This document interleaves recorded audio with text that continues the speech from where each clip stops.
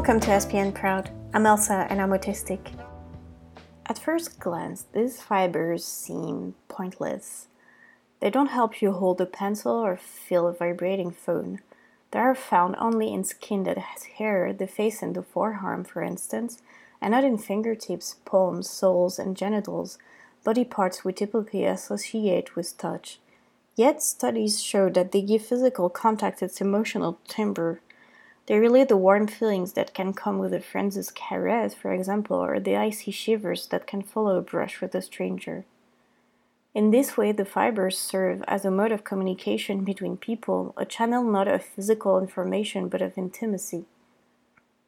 Researchers owe much of what they have learned about affective touch to a woman known in the medical literature as patient GL. In April 1979, this woman checked into a hospital in Montreal with Guillain-Barré syndrome, a rare autoimmune disorder that attacks muscle and sensory neurons. In her case, it had destroyed her type A nerve fibers and spared her type Cs. She was left with the tactile equivalent of blindsight. Thank you so much for listening and see you next time.